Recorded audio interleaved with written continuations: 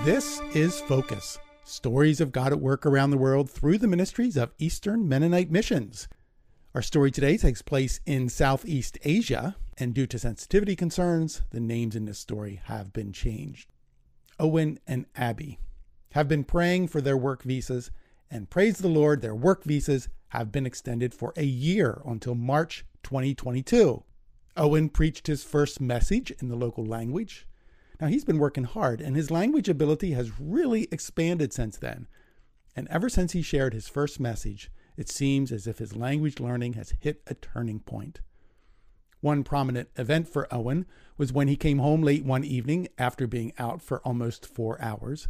He was sitting with a few close friends, and another guy showed up and started comparing Christianity and Islam in a slightly confrontational manner. Owen tried to answer with grace, and this led to discussing what the Trinity was. Owen came home pretty excited that his language was sufficient to delve into deeper topics. He was pleased with his language ability to have this conversation. He has since continued to have more conversations on spiritual topics, and on many occasions his friends would ask him to tell them more or repeat certain stories.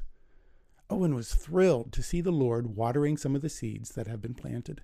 Abby was going through a study with their house helper 3 to 4 times a week, and while there are still many challenges ahead for her, especially with family pressure, their helper has shown a great interest in reading and learning more.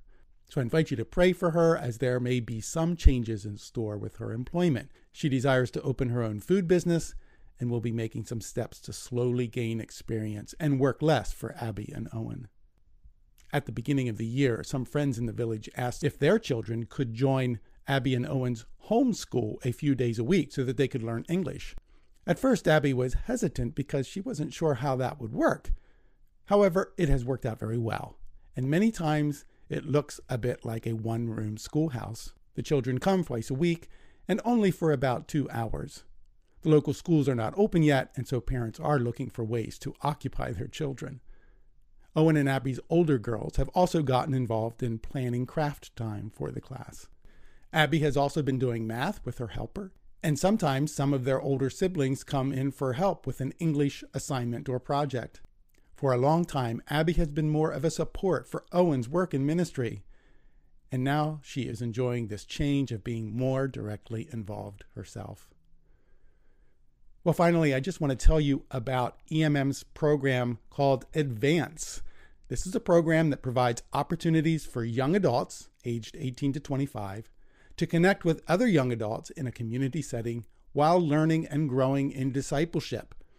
Advance will begin in September with a week of discipleship training in a community cohort setting. You can learn more about this at emm.org/advance. Thanks for listening. I'm Joe Hollinger for Eastern Mennonite Missions.